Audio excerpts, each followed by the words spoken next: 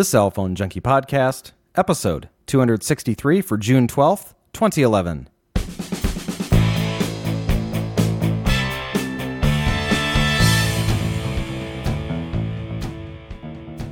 Apple shows off iOS 5, Sprint increasing 4G upload speeds, and HP announces the release of the Touchpad. My name is Mickey Papillon. And I'm Joey Kappas. Brought to you each week with the help of listeners like you, subscribers to The Cell Phone Junkie Unlocked. More information at thecellphonejunkie.com.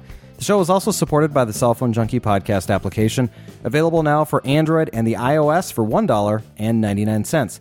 And also this week, the Cell Phone Junkie podcast app for the iOS has been updated, bringing with it continuous playback, minor bug fixes, and full support for the iPad. Hit the link in the show notes to download the universal binary to take advantage of the app for both the iPhone and the iPad. Well, first up this week, my review of the OtterBox Defender series for the iPad 2. OtterBox has been providing high-quality cases for my various smartphones over the past few years, so it's only natural that they were the ones I turned to for protecting the iPad 2.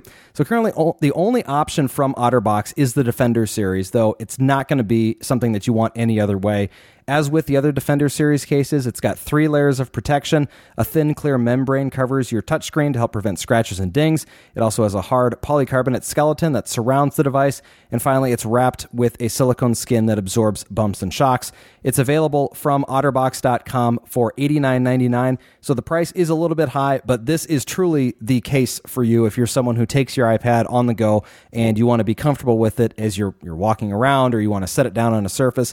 Now, one of the things that I thought was so unique about the iPad 2, of course, was the smart cover. The cover that allows you to, magnetically turn on and off the screen and roll it up to create a way to have it in a typing mode or viewing a videos mode or what have you. That is not functional with this particular case. So keep in mind that if you do get this Defender series for the iPad 2, you cannot use your smart cover with it. However, it does come with what I'll call a cover for the screen, and this clips on or snaps on to the front of the device so that when you've got it in a bag or something, it's got some protection, some very, very serious protection on the front of it. That snaps off, and then it's got a little hinge inside of it that allows it to function as either a way to type on it or a way to view it. So it gives you those 2 different viewing angles, just like the smart cover does. So if you're someone who's uses that quite a bit, uses that functionality, you can still get that out of the Defender series, but keep in mind that it's something that you're going to have to get a little bit. It's a little bit of a change in how you're going to be able to use this here. It does add some weight and bulk. That's been one of my things with tablets, has been the weight, and so the 8 ounces brings it up to nearly 2 pounds. So your hands will get more fatigued with it. That was something I noticed almost immediately when using it. And also it does add thickness to it. Of course, it is a case. It will almost double, maybe even triple the thickness of the iPad 2. So that is something to keep in mind as well. This is not just something that you're going to slap on the back of your iPad to protect it when you set it down on a table. This is something where you're not going to feel concerned if you're walking down the street with it and you drop it. It is that solid and that good. And I'm sure the folks over there don't want you throwing your iPad around, but at the same time, this is a way to really give yourself a cheap insurance policy when you're using this very expensive, very fragile device. I mean, you see all these drop tests, whether it's companies like Square Trade or whoever that are trying to prove a point, and it's so easy to break this thing. So if you're looking for nice, solid protection, check it out. Thanks to OtterBox, of course, for providing the case for our review. Joey, this has been a pretty impressive one here, and I'm pretty happy with it. The only thing I don't like about it, of course, you can't use a smart cover over it, even though it has protection for it, and you don't have the magnetic capability, correct, with the case, the front cover that they include? Correct. There is no magnetic, turn on and off the screen or anything when you pull that off. So no, that does not work. But the one thing that I was really glad you showed me before we started recording here is that it does have the tripod style functionality where you get the 2 different, the flatter, angled up, and then of course the kind of a set on your table and watch a video mode where it has that support in there. That's I was thinking that you didn't have that capability in there, at least when I first thought about it's an OtterBox for an iPad, but you'd be losing the great functionality of the stand, but you didn't. So that's really great that they included that. I find that I actually use that quite a bit. I just leave this on my desk and in the mode, where it's propped up. And so I actually can pop over to it when an email comes in and respond to something or whatever. Or if I don't want to, don't want to leave it there on the desk, I can easily pick it up and don't have to unflip the smart cover to do stuff with it. So pros and cons, definitely, though, if you're looking for a great case, I highly recommend it. And not just because of the review, but this is truly a pretty neat one. So if you're looking for something, check it out. We'll put a review or link in the show notes to the review. You can also access it over at thecellphonejunkie.com. Click on reviews. So let's pop into the news. A big week for news this week. First off, Apple on Monday kicked off the week with the 2011 WWDC Developer Conference and the keynote featuring Steve Jobs and other Apple executives. The presentation focused on three main topics: Mac OS X Lion, which is now just known as OS X Lion, iOS 5, and iCloud. They started it off by discussing the growth of the Mac over the last year, stating that 28% year-over-year growth has occurred, while PC sales have actually fallen 1% during the same time period. Further, 3/4 of all Mac machines sold today are laptops. 250 new features will be coming in the new Lion operating system, including 10 showcased during the presentation. Those included Mission Control, Launchpad, and AirDrop as a few examples. The software will be available in the Mac App Store as a 4 gig download only. The cost is $29.99, and once you purchase, it can be installed on up to 5 machines. The developer preview is available, and you can head over to download it starting in July. They have not announced an exact date, but we'll put a link in the notes here as well for where you can read more about it if you're interested in Lion. That download only thing, that's good and bad. You know what? I'm almost surprised Apple didn't still make the physical hardware to go get on launch day, because those crowds of people that go to and are all excited lining up in front of the Apple Store to get their new copy, that you walk out of the store with that satisfaction that you have when you've got all the other people around you. I'm surprised they kind of got rid of that, because that usually makes pretty big news as well. So I would think they'd still have that option, because I would still imagine tons of people would go down there to be lined up to go get it. And at the same time, how much more money are they going to make by having it available for download when all you have to do is basically 2 clicks and you get the new software installed on your device? Yeah, but you do both. You have the launch at 7 a.m. or whatever time the store is open, and then you have the download launch at noon. So just those first few hours, you get the people to go line up, and you get that press, with the excitement. I'm really surprised they didn't do it that way. The actual cost of the media and the production of the media and the people to sell that media, and you add up all these costs, and I don't know how much it is. I'm going to throw out a number. I'm going to say it's an additional, 50% on top of what the cost was that they're going to sell this for. They can now drive down this cost under $30. It's 99 cents more than Leopard was, right? That was $29 even. So $29.99, and you've got yourself not only just an upgraded operating system, it's really a very new operating system with all these new features and some pretty neat stuff. And I'm excited about it. I'm more excited about iOS 5, of course, but for those that are Mac users and you've got multiple machines at home especially, this is going to be so easy, only $30. It doesn't even have to be under the same user ID. So if you've got multiple people with multiple different user IDs for their Mac app stores, there are ways that you can do this, and hopefully they'll be very open on how you can do it. But once you download that image file, all you have to do is throw it on a network drive or a jump drive or something like that, and there you go. Take it and put it on other machines and launch it. Because once you've got that, the actual purchase of it is just to get that actual ROM. But once you purchase that, you can put it on up to, I think they say 5 machines. 5, yep. Yeah, it's a really big update. So it's definitely, the list of features is pretty staggering. Yeah. So next, Scott Forstall took the stage to talk about iOS 5. He announced that over 200 million iOS devices had been sold to date. iOS is the number one mobile OS with 44% of the market.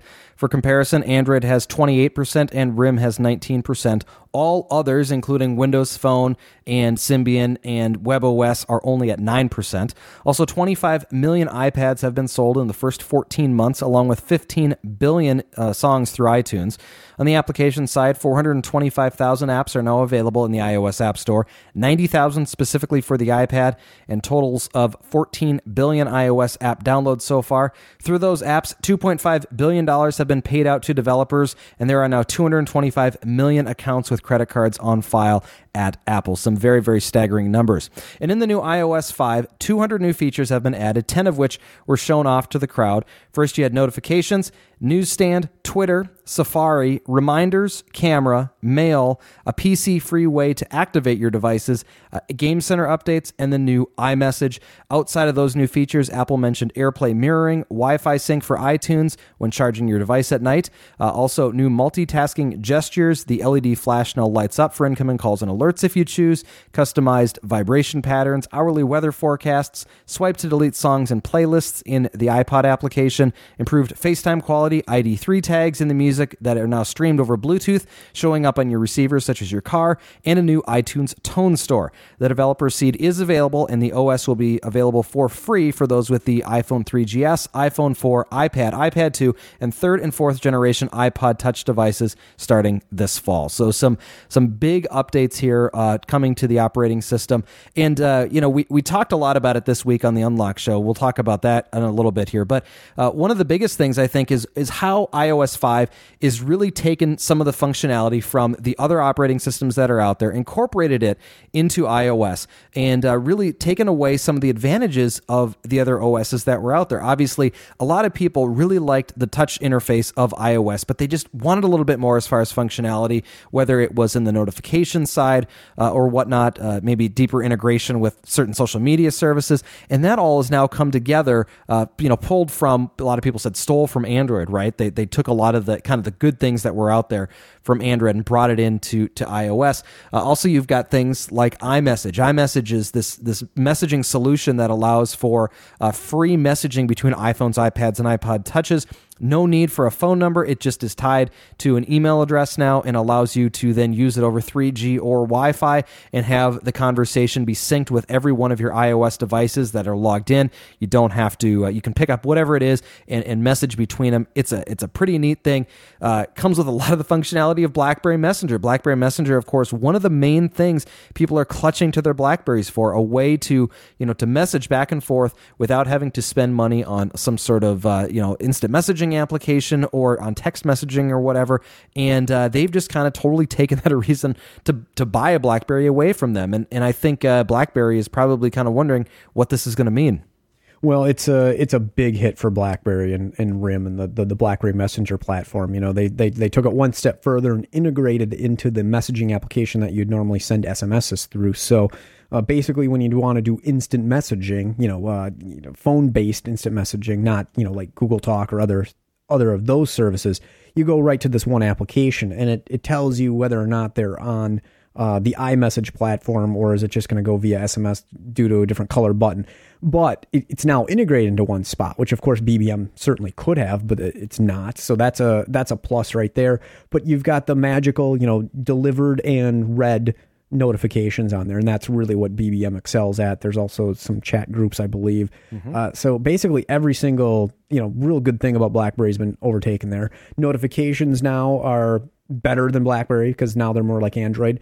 I was kind of surprised they weren't even more like WebOS notifications. I was actually really surprised they didn't take that. There's still a lot of stuff missing on Android and the iOS 5 here that WebOS provides in the messaging arena, where just the nice way it scrolls the screen up and less obtrusive messages, even more so than the iOS 5 that still covers some of the screen up. And, of course, it's the first revision, so I wouldn't be surprised if, next year that they'll improve it a little bit more. So I was still a little disappointed by that, but BlackBerry and RIM here, they must be really worried, because this really takes a direct shot at what they're still clutching on to, just a little bit of what they have left. And it's very unfortunate that we've gotten to this point with BlackBerry, because it literally wasn't more than a year and a half, 2 years ago that BlackBerry was still doing extremely well up against the iPhone that had been out for a few years, and the applications were gigantic at that time. And even Android is kind of getting going at that point, but still it was doing very well. And what I finally figured out what really happened here with BlackBerry and why it's changed so rapidly. It's what we didn't get from BlackBerry with OS 6. It was promised to be just the greatest thing, where it was going to be a major improvement on the BlackBerry and it just wasn't. It was such a letdown. And, and of course, no new devices really came out at all. I mean, we had the Style in late October, and then, there was a Curve 3G, but it was just a tiny little upgrade. So we've seen nothing from them for, a year at least here. And the not the WebOS, but the OS 6 was supposed to be just this great upgrade, and it just was a complete letdown. In fact, in many cases, it's a downgrade. So I think, everybody who had a BlackBerry and it attempted the OS 6, they were just let down, and everybody's just leaving BlackBerry because it's just pales in comparison to what we have for the competition. And of course, this iOS 5 is just steamrolled right over. Again, almost 200 new features coming with this, and so there's a lot that we can't talk about. But some of the biggies, PC free now. We're talking about, like every other phone, basically you take it out of the box and type in a few pieces of information, kind of like on Android, your Apple ID and password, and it will start to set you up, set your phone up. And if you've got other information or backups that you've done in the past with a device, it'll start syncing automatically. If this is your first iOS device, it'll help you set up a username and password, and then automatically get you right into the phone. You don't have to plug it into a computer for that activation process like the past, which this is something I think should have been there all along. It should have been there from the very, very, very first iPhone. I mean, absolutely. This is a feature. It's staggering that it was still like this. I mean, absolute stone ages. There's no other way to put it. Same with the notifications. I mean, they're just ancient. It's baffling. I mean, like that Android phone, the Nexus S, literally it was, took it out of the box and booted up in 31 seconds. And I typed in the Gmail password and email's already there. I mean, it was set up ready to go. I mean, under a minute and a half. What the heck? Have to connect to your computer? What is that? Yeah. There's so many people that use phones now, right, that are not tying them in with a computer. They don't feel the need to tie them into a computer. And Apple's built a pretty big ecosystem. Most people know iTunes, or at least know of iTunes, and maybe you've got an iPod or something, even if you don't have a smartphone.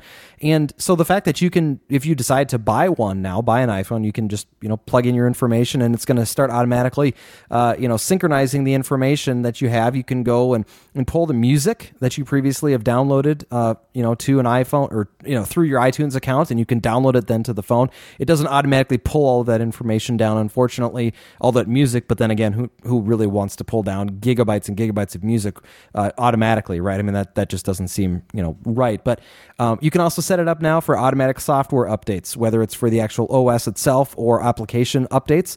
There's also Delta updates that will happen now, so that whole ROM image is now not being downloaded to the computer. It's not a 600 or 700 megabyte download just to load the OS on. It's just going to be what's changed in that particular revision. So that's kind of nice, and much, much more. Again, I want to push everyone who's interested more in this over to the Unlock Show.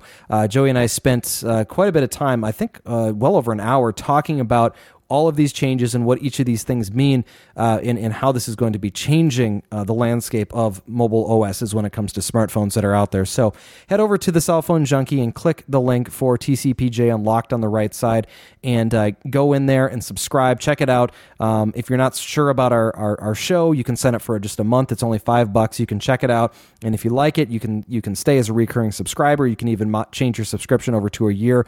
But this is the kind of stuff that we do. We take big announcements like this and we dive into pretty deep into them and talk about what's exactly happened and what's changed with it. So if you're interested in that, make sure you head over and check that out. And finally, in their announcements, iCloud came out. Steve Jobs came back up to the stage, talked about how devices and content has changed so much since iTunes was launched 10 years ago, and said that it's time to make a change for how they do things, because keeping devices in sync is driving everyone crazy. The digital hub is now in the cloud for them.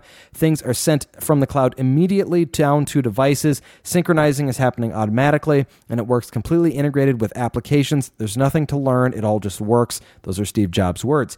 Apple also rewrote Mail, Contacts, and Calendar, so it's very much the same as Mobile Me. No ads or anything like that, but they are all now free. On the application side, the App Store will let you download all apps on all devices, no extra charge. When you download an app on one device, it can now sync it over to all your other iOS devices. Also, if you read ebooks through the iBooks application, they're now synced across all of your iOS devices. Basically, the Whisper Sync technology that the Kindle uses has now come to Apple.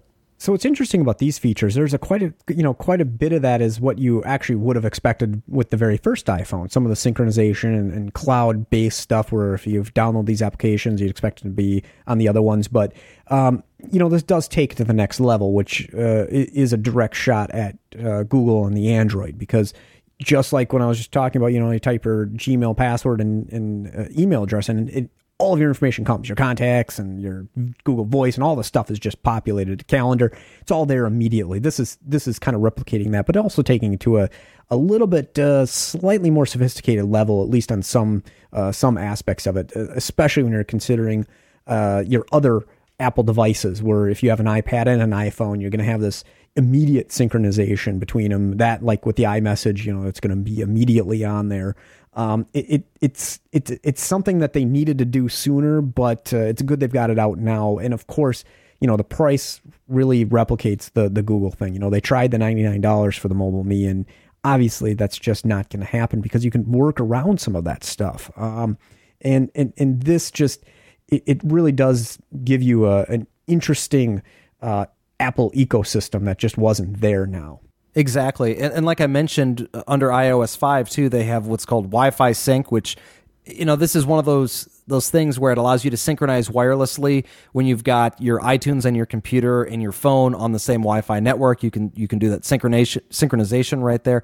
But what else they've done here is they've added data backup. So once a day, when you plug in your phone at night, as an example, all of your music, photos, videos, device settings, and application data are backed up to the cloud. If you happen to lose or break a phone, when you buy that new phone, you enter your Apple ID and everything will be pulled back down to it. So it's pretty unique like that. And that reminds me a lot of kind of what the Google stuff that you're talking about, Joey, where it's happening there. You just enter in, certain your credentials there, and everything gets pulled back down. And that is really what how this thing should work. So you don't have to. You can still do the management on the computer, but you shouldn't have to be so tied to it for every single thing you do with the phone. Well, completely. And that, it also replicates BlackBerry too. The enterprise servers, all of your device settings, how you've got your, side button configured, and how your autocorrect text, like for me, if I, the shortcuts that you type in for the, that gets pushed down from the enterprise server. It replicates a lot of that. And of course goes above and beyond with the pictures and the documents and the other features that they've added onto it. So it does give it a lot. It does give it a lot of functionality that we don't currently have, but of course makes it so much easier for somebody who doesn't even have a computer. I mean, your grandparents or your parents can easily now get an iPad, turn it on, and start using it, as opposed to, why does it got a big plug on the screen? What does that mean? It really does change it to a much more, independent device. And having that independence is very important. Some of the other things they had: documents in the cloud, iTunes in the cloud, photo stream. So your photos are now in the cloud, where you take a photo on your iPhone, it sends it up to Apple, gets pushed back down to either your PC, Mac, or other iOS device. Each of these services will all be free. The iCloud comes on your iOS 5 device by simply logging in with your Apple ID. It will be on by default, but it can be turned off. 5 gigs of free storage for mail, documents, and backups. The latest version of iOS is needed, which means iOS 4.3.3. So if you don't happen to upgrade your phone to iOS 5, you do need 4.3.3 to take advantage of these other applications that are out there.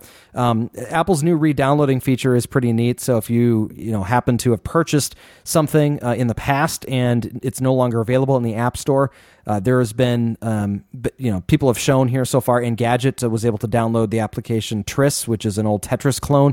It was removed from the App Store 3 years ago. They were able to go and get that. That is, though, limited to applications removed for sale by developers, and not applications removed for Apple for infringement. So you can still get some of that stuff, but not everything. Also, if you're outside the U.S., don't get too excited for iTunes in the cloud. You'll have to wait until probably 2012 before it comes to your region. The Telegraph in the UK says Apple's iTunes in the cloud, it should be coming sometime in the first quarter. Finally, Steve Jobs had the one more thing. It was iTunes Match. It's a way for Apple to scan your iTunes collection and find music that you've either downloaded from other sources, such as Amazon's MP3 store, or maybe ripped from a CD. They've designed software that's going to scan that music and match it up to music that's on Apple's servers. It will be done in just minutes, meaning that you'll have access to every single song that's in your iTunes collection on any iOS device, and you can download that song to your device. It sounds like it's going to be just over Wi-Fi. Wi-Fi, at least from kind of what they talked about. But the interesting thing is the match that they are going to make will upgrade the songs, even if you had an older rip from a CD. Maybe you've done this, 5-6 years ago. I know I did it with all my CDs at 128 kilobits per second, or maybe even lower. It's going to upgrade all of those to 256K AAC DRM-free music. So it assumes that you own all that music. It's going to give you access to download that DRM-free iTunes in the cloud, and with iTunes Match will be available for $25 a year, and it'll give you up to 20,000 songs for that. Now, there's one hitch. You don't actually get to keep that music when you let your subscription lapse to Match. When you stop paying the $25, all that music is unavailable for downloading to your devices then. That is true. Now, I'm as I understood how he explained it, though, it's DRM free. So at some point, you're going to download this music and get it on your device. So there's got to be some industrious person out there who's going to be able to take that iPhone and grab all that music and pull it off. And because it's DRM free, who knows, maybe that'll be in just a separate file then, and then you've got the actual MP3s. I don't know how that's going to work. This is more of a consumer-facing, hey, you've got the song in your iTunes, now we're going to make it available on your iOS device. You're not going to have to download every single song and keep it in sync. Just whenever you want to listen to it, go and hop on your iPod there and download it down, and there you go. You're ready to go. Well, and also $25 per year is a very minimal cost. I mean, that's a few dollars a month. It's not even a few dollars, like $2 or something a month. It's very reasonable to have access. If someone you have a very large MP3 collection, especially the origins of such, maybe sketchy, clicky poppy, or like for me, I had ripped my CD collection with some earlier software that didn't do a very good job of ripping the discs themselves, like Exact Audio Copy does, that I use now. So there's a lot of skips and misses in the discs. So using this gets by that. And of course, for $2 a month, that's a pretty good deal compared to going back and re-ripping everything.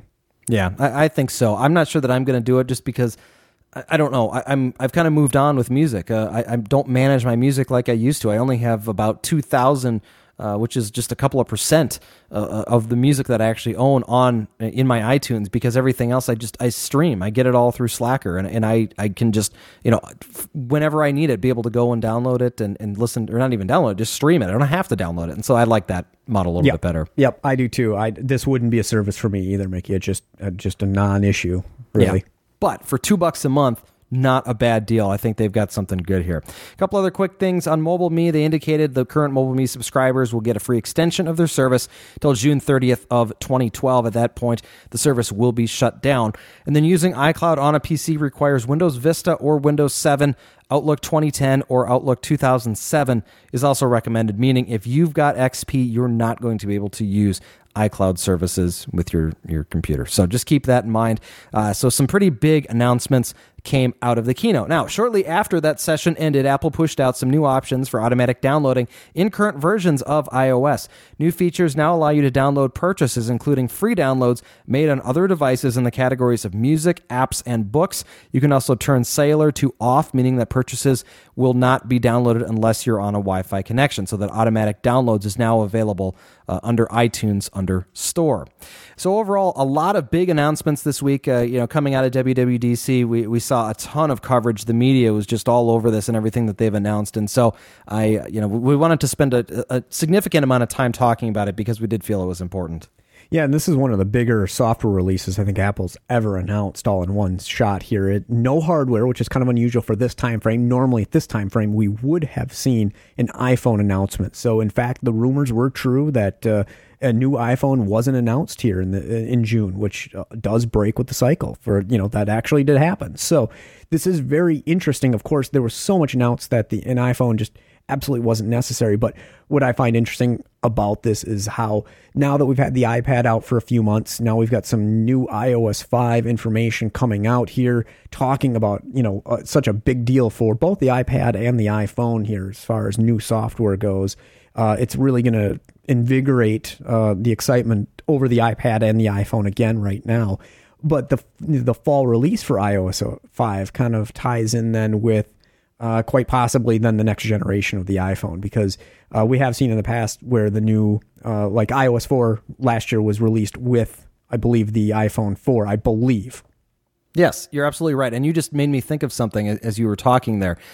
Do you think maybe it wasn't as much we are pushing off the next update to the phone because we need a little bit more time on the phone, to the opposite, whereas we're still working on the software. We're still working on iOS 5. We want it to tie in with the next hardware announcement. So it's not going to be ready until the fall. And so we're going to push off the device until then, because it's only been a couple of days. It's only been a couple of days difference between when, as an example, iOS 4 was available for people to download for previous devices, and then when they could just go purchase the actual iPhone 4 with iOS 4 on it. But yeah, I would absolutely say that they are going to be coinciding with each other sometime here in about 3 months or so.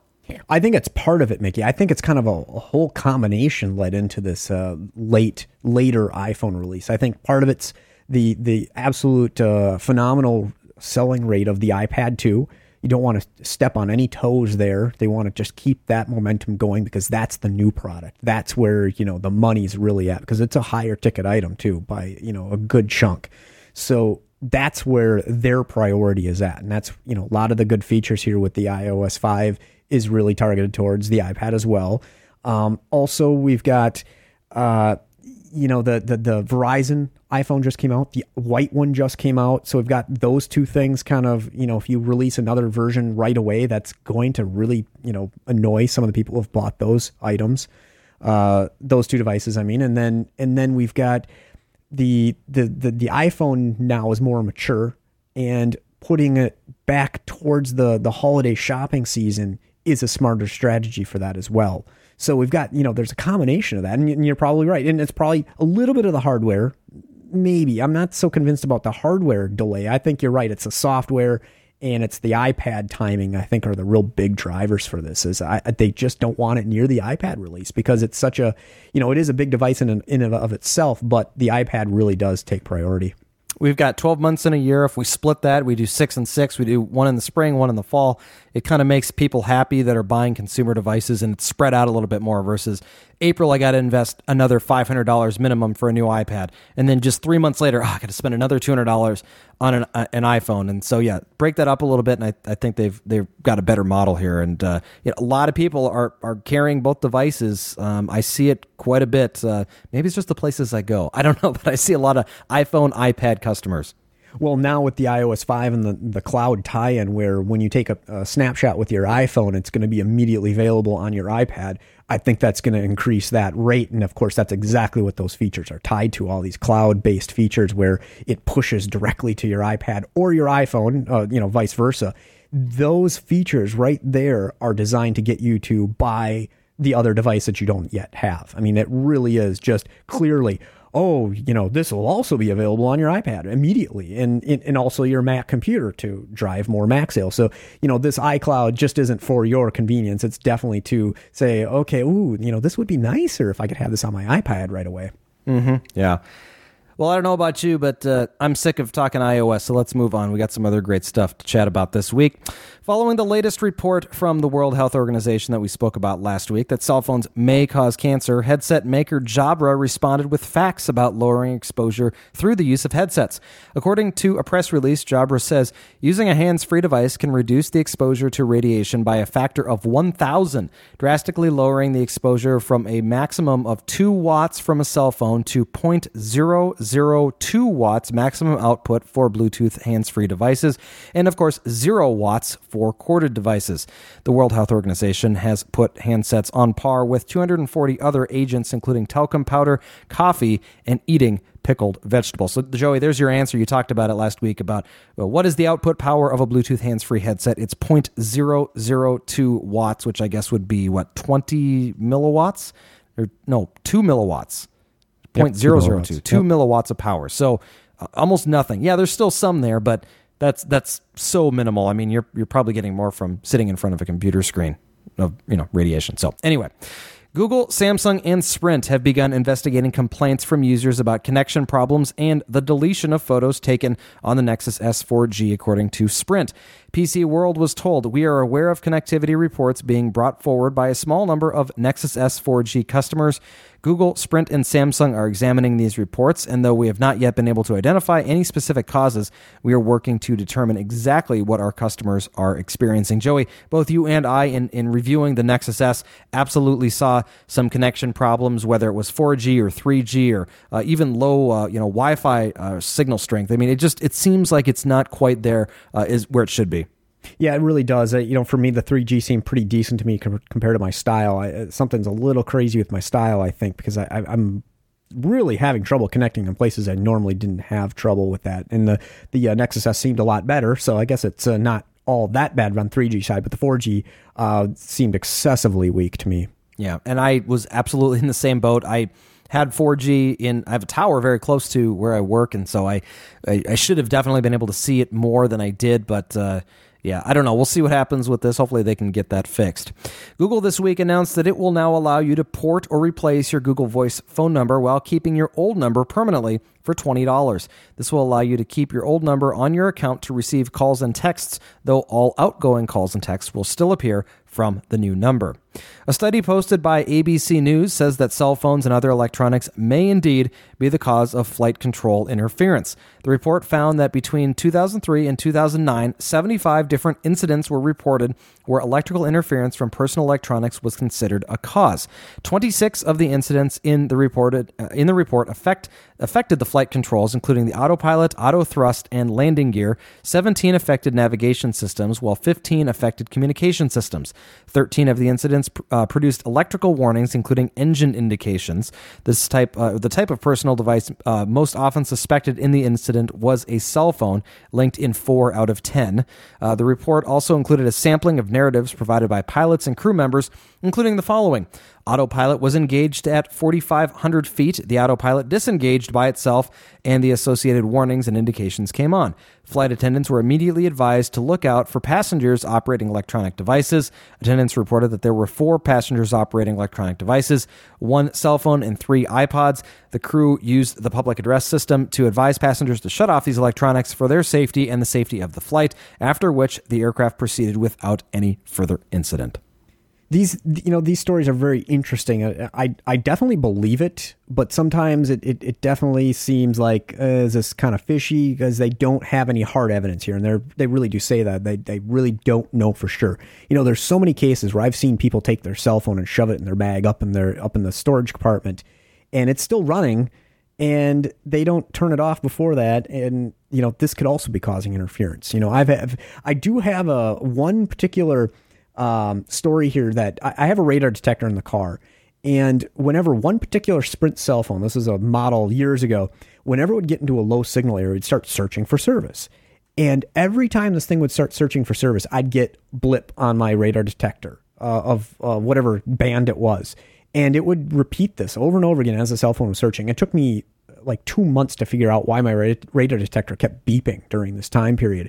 And I finally determined it was the cell phone doing this. So it's very possible that this is causing this kind of interference, because when the cell phone searches for signal, it boosts its output drastically to try to get a tower to reach. So that's where this interference will come from a cell phone on a plane, because you're in a big tube way above the cell phone towers. And, it is very possible. Well, the correlation is definitely not confirmed. And John Nance, who's a former Air Force pilot, said that if an airplane is properly hardened in terms of the sheathing of the electronics, there's no way that interference can occur. And of course, there are certain planes that are out there that are older than others, and in the fact that their electronics and their communication systems may not have the current technology that's out there to protect their electronics from having this sort of thing happen could be part of the reason that they were experiencing these. We didn't have that data, so we can't exactly tell if that's the case or not. But in the meantime, just another story, something to chew on as far as what's happening in the air with cell phones. Michael Bloomberg on Thursday announced AT&T would soon be powering free Wi-Fi in 20 of the city's parks, including Central and Battery Parks. The service, which launches this summer, will be free of ads and open to anyone for at least the next 5 years. Media reform reform group The Free Press filed suit on Monday against Verizon, alleging the company is violating the conditions placed on the C block of 700 megahertz spectrum. The group says that Verizon is blocking third-party tethering apps from running on Android smartphones that use its 700 megahertz 4G LTE network. These types of apps have disappeared from the Android market last month, and they say that when Verizon purchased the spectrum licenses associated with its LTE network, it agreed it would not deny, limit, or restrict the ability of its users to access the applications and the devices of their choosing. Verizon says that they haven't done anything wrong and don't block users from accessing any apps. The Free Press says that Google removed the apps from the market due to pressure from Verizon. Verizon and U.S. Cellular filed paperwork with the FCC this week for a planned swap of spectrum.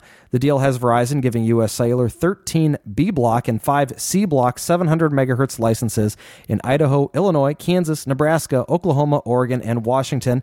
U.S. Cellular will then provide 2 10 megahertz licenses in the 1900 megahertz band in Illinois and Indiana.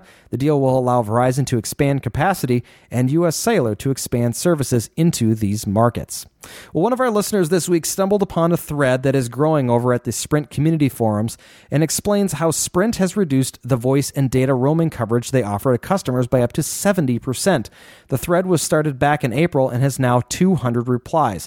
Over the past few months, Sprint's coverage map has been reduced from what looks like a fairly blanketed coverage of the U.S. to something that's reminiscent of the early 2000s. This change has a direct reflection on the changes to how the company handles roaming agreements, specifically with Verizon.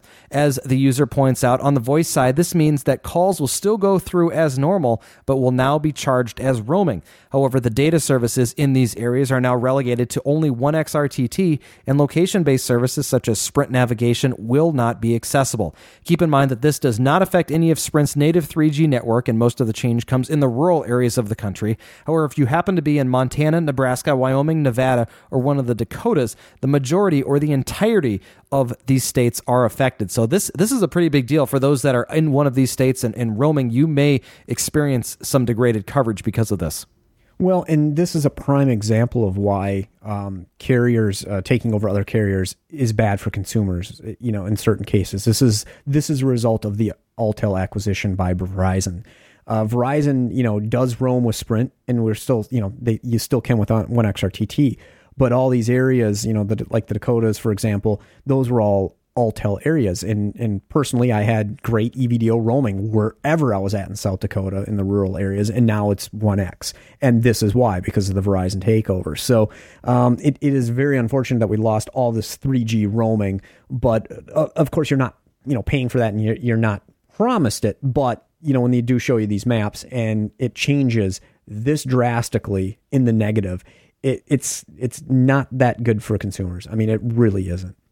Well, and going from the negative over to a positive, Sprint customers that have 4G devices and have access to 4G networks may notice faster upload speeds starting soon. An internal screenshot shows that the speed cap is being raised from 1 to 1.5 megabits per second. Some devices, such as the Motorola 4G desktop modem, will be excluded and remain at the 1 megabit per second cap on the upload speed. But good news there if you're someone who's got a handset such as the Evo 4G or there's a million of them out. Well, not a million. There's probably, half a dozen that are out there. But if you've got one of these devices, you will soon be seeing faster 4G upload speeds. And T-Mobile on Monday announced that it would be offering for a limited time $200 for anyone switching from Verizon, AT&T, or Sprint. The service credit requires a 2-year agreement and a smartphone line of service. Each bill credit is paid out over a 20-month period at $10 per month per new line, while the line is active and still in good standing. The first monthly bill credit will be applied after the line has been active for 90 days. Well, thanks to our first sponsor of the show, Square Trade. Protect your investment through a special offer from Square Trade. They offer prices 70% lower than in-store warranties, and if you visit squaretrade.com/junkie, you'll get an additional 25% off your order. Go to squaretrade.com/junkie, click on Get a Warranty, choose your device, and once you're done, you'll see your listener discount in the order summary for 25% off your purchase. Thanks to Square Trade for sponsoring this show. Well, 9 to 5 Mac on Monday revealed that Walmart has dropped the price of its 16-gigabyte iPhone from $197 to $147 for a limited time. The promotion is active until June 30th, and it applies to both black and white models for both AT&T and Verizon. No initial word on the reason for the price reduction, but of course, a 2-year contract is required. And TUAW on Monday reported that Apple has now hit 200 carriers worldwide that sell the iPhone. The company launched 14 additional carriers over the last 2 months leading to that milestone.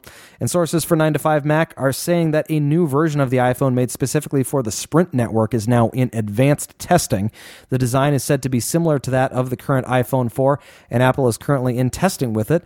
This lines up with a story last month of Apple looking to hire a cellular engineering team in the Kansas City area, just next to Overland Park, Kansas, the home of Sprint. The sources say that a 4G version is part of the project, but depending on the negotiations, the device would not likely come out until late 2012. If the device is to launch on the country's third largest carrier this fall, chances are it will be 3G only. And late on Thursday, a report came out that certain Verizon models of the iPad 2 are being recalled by Apple before they make it into the hands of customers. 9 to 5 Mac says that Apple has given the Apple stores a list of serial numbers to scan, and if there's a match, are told to set aside the shipments and send them back to Apple. Customers who ordered the model that have shipped directly to them have received a return to sender notice when checking statuses of deliveries with FedEx. Duplicate mobile equipment identifier numbers were flashed into an extremely small number of iPad 2 units for the Verizon 3G network, is the word from Apple. Most of the devices have yet to reach the market, though a few have already been sold to customers. Apple declined to give more detailed information on the number of iPads recalled. Now, a few months ago, we actually did kind of hear some rumors of issues with the Verizon iPads, and that was kind of last we heard of it, and I wonder if this is related to that, whether they had kind of the same snafu earlier on. I'm curious as to see how they're going to address the people who already have the Verizon iPads out there, because that's totally left out of the story here on what serial numbers you need to have in order to be affected by this issue. If you happen to have a Verizon 3G model, and it sounds like devices that you've received recently, if you happen to have one and you're having issues with it, hopefully you've already talked with either Apple or Verizon, but they should be able to do a check for you to see what is going on with it. And this just makes sense. It's kind of like having two devices with one device on two different plans, right? I mean, that's kind of what this would mean if you had, two of anything and tried to, with the same serial number, tried to activate it on two plans. Only one is going to work. So even if you do have a dupe one, you may not even know about it. So because it could be working for you, but your clone on the other side of the country, may have a dead one, so who knows. HP on Thursday announced the U.S. availability of the Touchpad beginning on July 1st.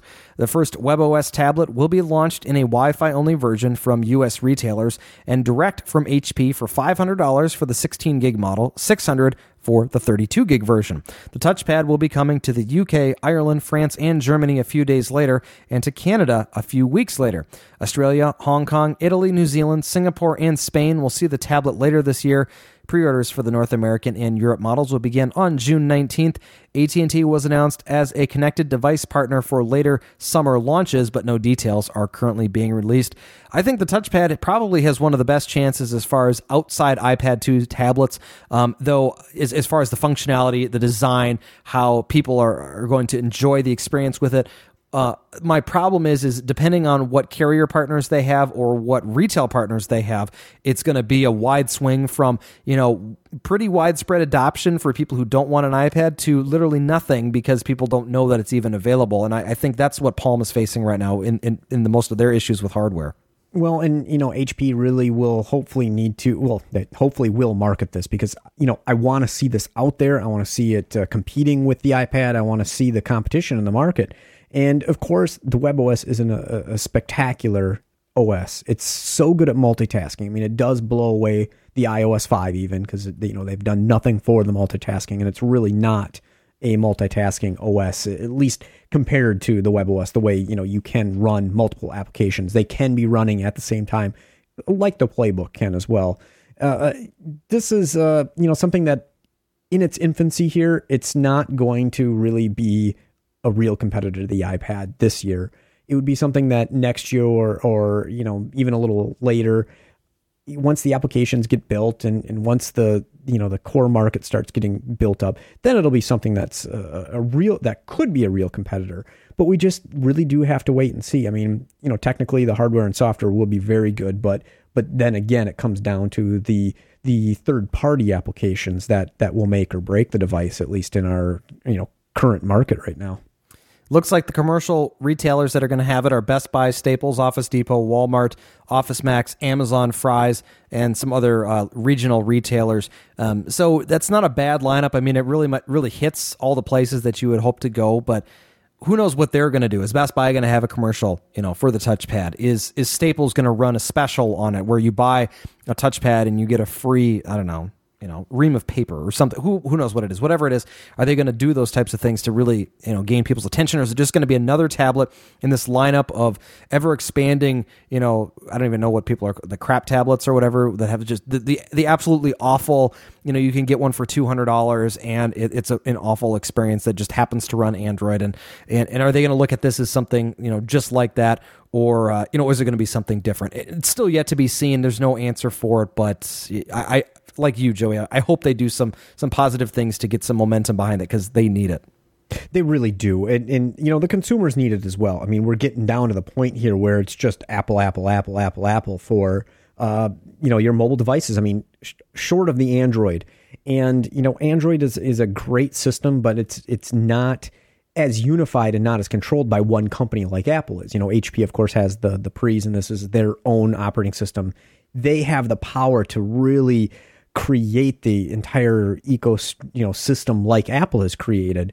And of course, they have a long way to go now because obviously now the iCloud announcement now blows the HP system away because they don't have that full iCloud back end. They did have some neat NFC and Bluetooth related tie-ins between the Pre and the touchpad, but now compared to the iPad and the iPhone ties in with iCloud and the push support, it's just blowing that away.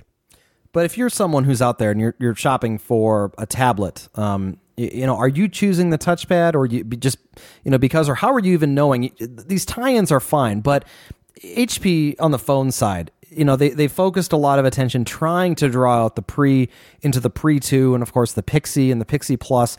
And then they come out, they say, okay, we're going to kind of draw a line and HP is going to take our devices moving forward. They announced it back in February, remember, where they said, okay, we now have the smallest phone ever designed basically in a smartphone form factor with the Veer. And then we also have the Pre 3, which is like the high end super processor, got everything that you need, a great screen, full QWERTY keyboard that slides out still. But they decided to come out with the Veer first. AT&T's got the Veer. Are people out there buying a Veer and going, boy, what I need with this is a touchpad? That they're not thinking that way, I don't think.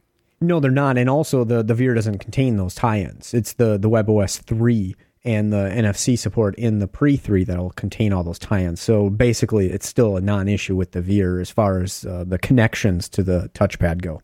But who's going to be... So you go and you buy a touchpad, but then you're going to need to buy a Pre 3, which we still haven't heard about that. So even if you're trying to make this tie and go all Palm or go all HP, it's not there. I mean, it's just not really accessible right now. Well, it's so early. I mean, the very first product cycle here of HP. I mean, really, this will be the first real HP release other than the Veer, which is still WebOS 2. So it's kind of half in there. So, I mean, it just needs a little bit of time to mature here, unfortunately. How long are people going to wait? Are they going to say, I'll give them some time, or are you going to finally get fed up and go and buy, this beautiful Samsung Galaxy Tab 10? Are you going to go buy an iPad, or are you just kind of skip everything that Palm is going to do just because you need to get something out now and you don't want to wait 6 months before they get that development cycle up for the apps? Oh, I don't know. It's tough to say. They may not even bother advertising this until they can get some, major third-party apps to actually advertise. It's really the chicken before the egg and all these things. Yeah, this is the beginning of HP's realm where they're releasing these devices, and this is the first, I think, major one. The Veer was like let's dip our toe in the water. This is diving right in. So I for their sake, I hope it goes well. We'll be able to order it or pre-order it coming up here in just about a week, starting on the 19th, and available on July 1st for purchase. Sprint on Monday announced the launch of the HTC Evo 3D and Evo View 4G, both coming to the carrier on June 24th. The Evo 3D features a 4.3-inch QHD 3D display with a 1.2 gigahertz dual-core processor and Android 2.2 Froyo. The Evo View 4G is Sprint's version of the HTC Flyer, a 7-inch tablet that comes with a free Scribe stylus and 4G WiMAX radio. The Evo 3D will be $200 with 2-year agreement, and the View 4G is $400 after contract. Sprint Premier customers will be able to order the Evo 3D starting 3 days early on the 21st. Sprint and Motorola on Thursday announced 2 new devices, the Photon 4G and the Triumph.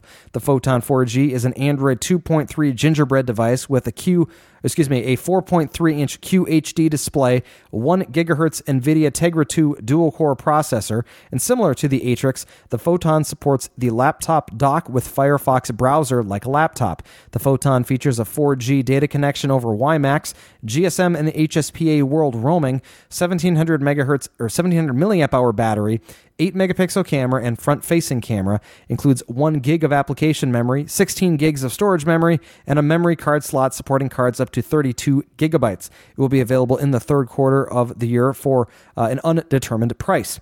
The Triumph is an Android 2.2 Froyo device coming to Virgin Mobile. The phone features a 1 gigahertz processor, large 4.1-inch display, 5-megapixel camera, front-facing camera, HDMI TV output, and EVDO Rev A 3G data. That will be available sometime this summer. Pricing was not released for that. Though later this week, I did hear some interesting news. The Triumph will be available in a non-Moto Blur format, which is actually another thing that Motorola announced is that they are no longer going to be calling it Moto Blur. That's just going to be a Motorola phone with some UI on top of it, but they're not going to have a name for it. Apparently, the bad connotation has got out so much that they said, we want to get rid of this name. But if you decide to pick up the Triumph, you don't have to use that skin. You can just go stock Android. They allow you to actually turn that off. So that's something that's new for Motorola devices up until now. Whether it's the Droid X or whatever it is, you've had to been stuck with this Moto Blur, and that's really deterred a lot of people from purchasing a Motorola device. That's great news. I mean, why not have that customizability to turn it off? That's the way it should be. The way it should be. And again, both will be coming here within the next couple of months. No word yet, but another great phone coming, 2 great phones coming to the Sprint network and Sprint partner Virgin Mobile. U.S. Cellular on Thursday announced plans for multiple smartphones and tablets coming to the carrier before the end of the year. The company said it would launch 7 Android 2.3 gingerbread handsets, a Windows Phone 7 device, 2 tablets, and an LTE device by the end of the year. 5 of the devices are said to be coming from HTC, with Motorola, LG, Samsung, and Huawei providing additional devices. No availability or pricing was given. Well, not an official announcement. The Samsung Mobile Singapore Facebook page was seen this week with a photo of an AT&T branded Samsung Galaxy S2 that's expected to be known as the Attain, though neither Samsung or AT&T have officially announced that device. If you're looking for a way to support the Cell Phone Junkie, you can check us out at TCPJ Unlocked. That's our bi-monthly premium podcast.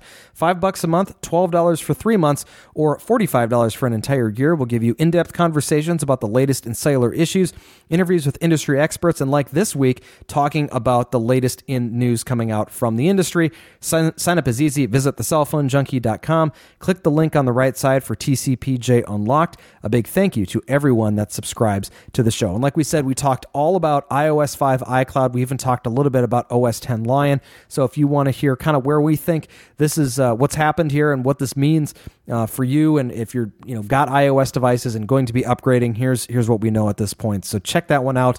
It's a great show, and we're hoping that you enjoy it. So like I said, check it out. You only have to sign up for a month if you want to see what the Unlocked experience is all about. Apple updated the Find My iPhone application on Monday to version 1.2. It's a 5.2 meg download. It is free, and it features the ability to receive an email when your phone comes online if the service is not available to locate the device when you send out the request. Handy if you've got a Wi-Fi only iPad or an iPod Touch and you need to know when it's available to be wiped. Apple on Tuesday released iBooks 1.3, bringing a read aloud feature to the software. The new feature is said to help children learn to read with the feature and highlights words as it makes its way down the text. The update is in the App Store and is very responsive when handling large books and addresses an issue where some pages were displayed twice in older versions of the software. RIM on Tuesday made available an update for the BlackBerry Playbook, bringing the software to version 1.0.5.2304. The update brings with it BlackBerry Bridge support for AT&T and Verizon customers, Facebook's application, in-app payments, and further, a number of performance enhancements have been made, including charging improvements, language support, video chat enhancements, Wi-Fi hotspot detection, and headset audio boost features. Not specifically mentioned, but also seen in the OS following the update, is the application update notifications. Prior to the patch, the user had to open the BlackBerry App World to view if there was an application awaiting an update. Now, the notification pop-up is presented to the user, allowing them to click through and update the application. The software is available through software updates on the device. Google on Wednesday announced the addition of live transit updates to Google Maps for its mobile product. The service will now update public transportation customers of when trains and buses arrive and if there are any changes to the planned schedule. The service is available in Boston, Massachusetts, and Portland, Oregon, as well as San Diego, San Francisco, Turin, and Madrid, California. The service is available on Android devices running version 1.6 and higher, along with mobile web browsers and Google Maps on the PC. Google on Wednesday added a new feature to the Android market, allowing developers to list which handsets their application will work on. Until now, developers have relied on the text areas of the description to inform users of incompatibility, so it will now list which devices it will work on, which is a pretty neat feature if you're looking to download something and you don't know if it's going to work on your device beforehand. Verizon this week released software updates for the Samsung Droid Charge, bringing bug fixes and other improvements. The fixes include improved battery life, easy return calls within the call log entry by pressing the phone icon. Audio has been adjusted. Accurately detecting and connecting to LTE has been improved. USB mass storage mode is now automatically recognized, as well as GPS improvements and a few other items. And Microsoft on Tuesday showed off new features in an upcoming Mango update that will be available for Windows Phone 7. Revealed were updates to the SkyDrive cloud-based server, bringing the availability to store and search documents and share stored photos via email, text, and instant message. In a question to Mike Torres, a Microsoft Group Program Manager for SkyDrive, he was asked, is there an MP3 file on the SkyDrive, or if there is it possible to stream it to the phone? He responded, with MP3s, the Office Hub will not work to stream your MP3s, so no. Nothing was announced relating to a specific application to manage the content on that SkyDrive. And Microsoft also announced that it would be shutting down a number of services available currently on Windows Mobile 6 devices starting on July 15th. On that date, Microsoft will shut down the desktop version of the Windows Marketplace for mobile website, though the marketplace will still continue to be available on handsets. Then on August 7th, Microsoft will shutter its My Phone backup service and move users' contacts, calendar entries, and text messages, as well as photos, over to the SkyDrive. Finally, on October 6th, the My Phone website and service will be shut down permanently. Currently, the HTC Touch Pro 2, LG Fathom, and the Samsung Jack are among 5 devices available from carriers that run on the older Microsoft operating system. Well, let's move on to some questions and comments. The first one comes to us from Ian. And Ian says, as an Android phone user, the Droid X on Verizon, my monthly data usage goes from 6 gigs to a peak of about 11 gigs of data. My wife, however, plays mostly games and does text and email and probably only uses about 100 megs a month. The average data usage for Android phones must have one heck of a curve if some of us are using so much. The only problem that I see is the new data plans sharing offers is that the implication that unlimited data plans would be going away. I can easily see sharing a data plan for low usage devices, but I would wager that anyone with multiple devices is better off not sharing their data.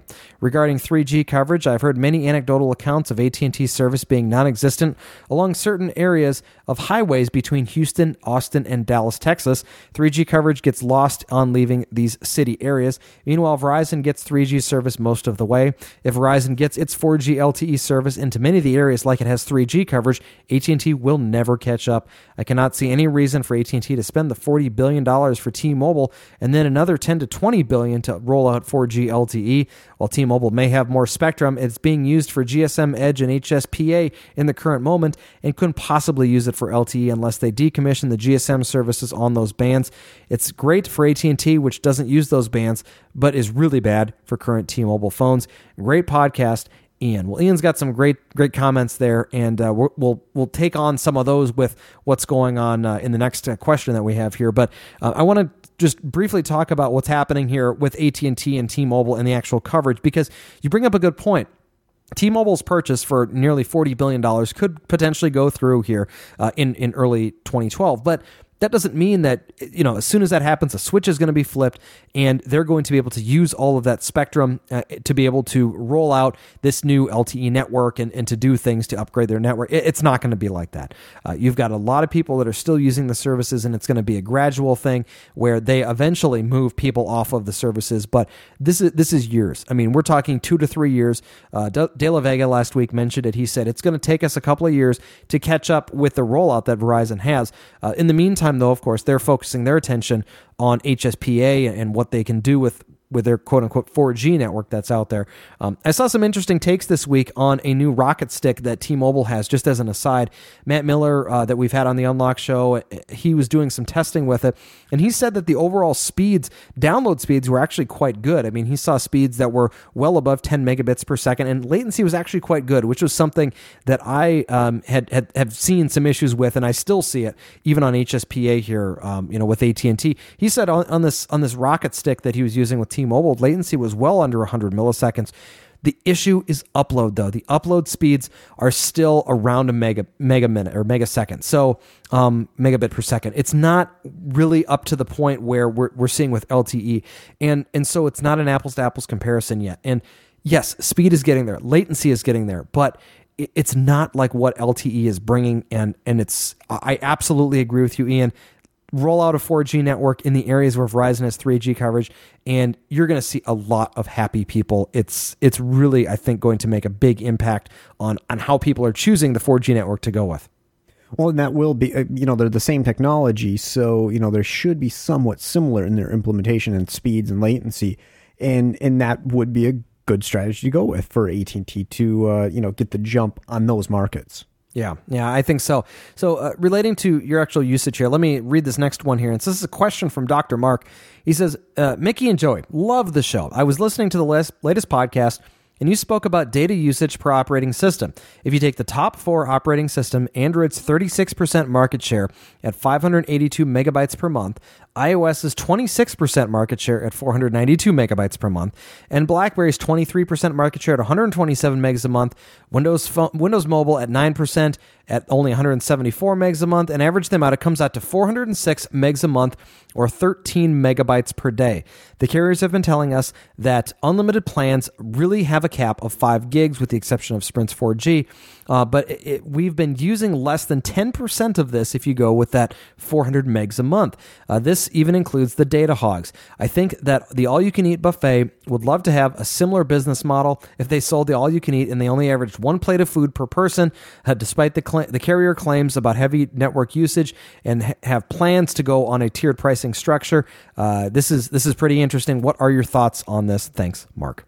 Well, I know when I go to a buffet, I hardly eat more than 1 plate. It's more like maybe a plate and a half at the absolute most. So they may not be that far off on the all-you-can-eat buffet. However, I know there's quite a tie-in with the earlier question here. Yeah, absolutely. And what I wanted to point out was, as Mark is kind of pointing out, that the fact that over all of the smartphones today, we're seeing an average of about 400 megabytes per month or less than 14 megabytes per day. It's really not all that much. And Ian comments on how, if we see these unlimited data plans go away, how is this going to be affected?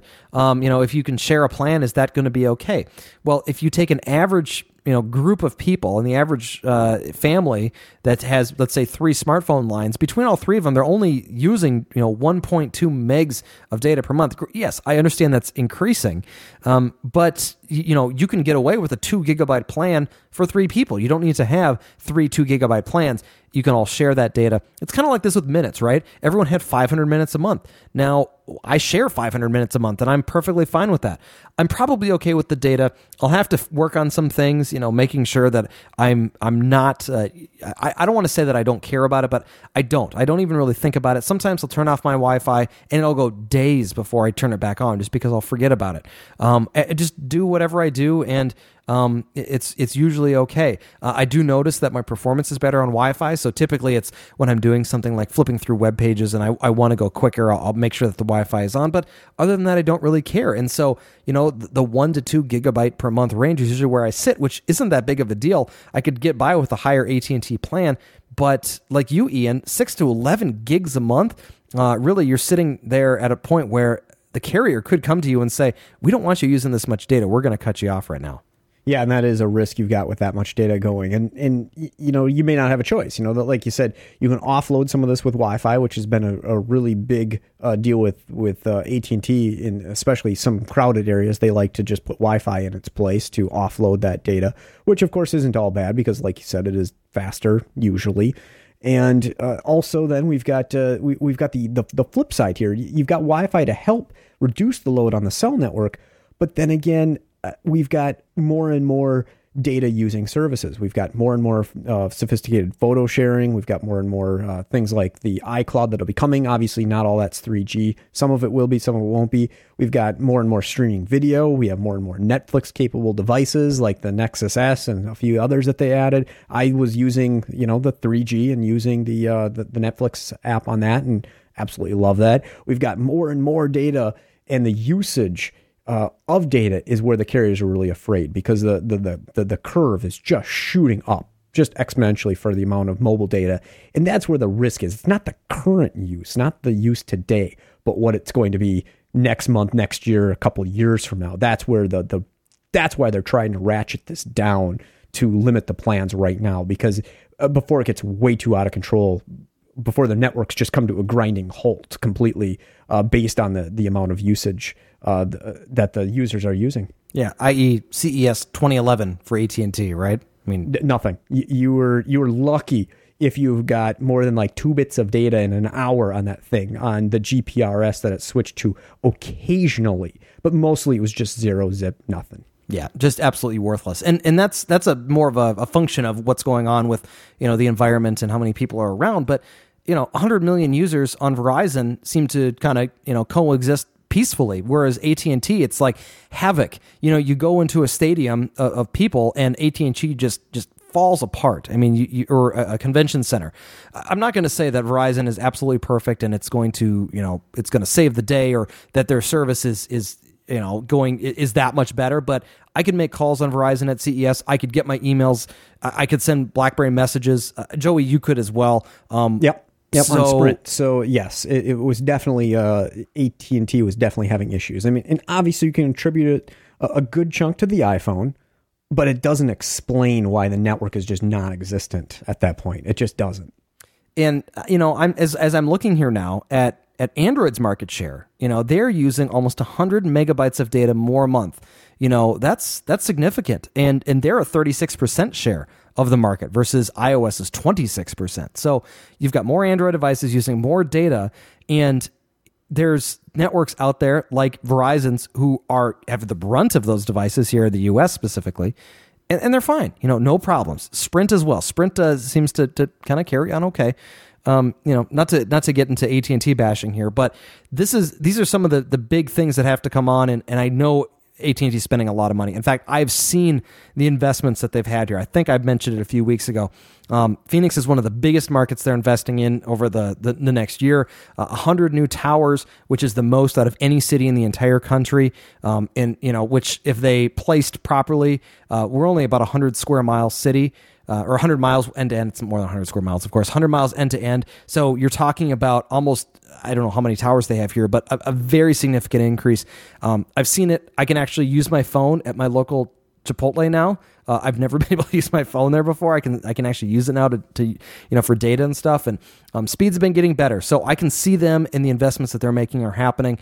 I just really hope that over time, as we transition, as you mentioned, Mark, over to these tiered plans, these shared data plans, they are in line with what people are actually going to be using, and we're going to have to figure out some things like offloading onto Wi-Fi and doing those types of things to make everything kind of line up and work peacefully together. So anyway, but thanks both Ian and Mark for their questions this week because they nicely tied together.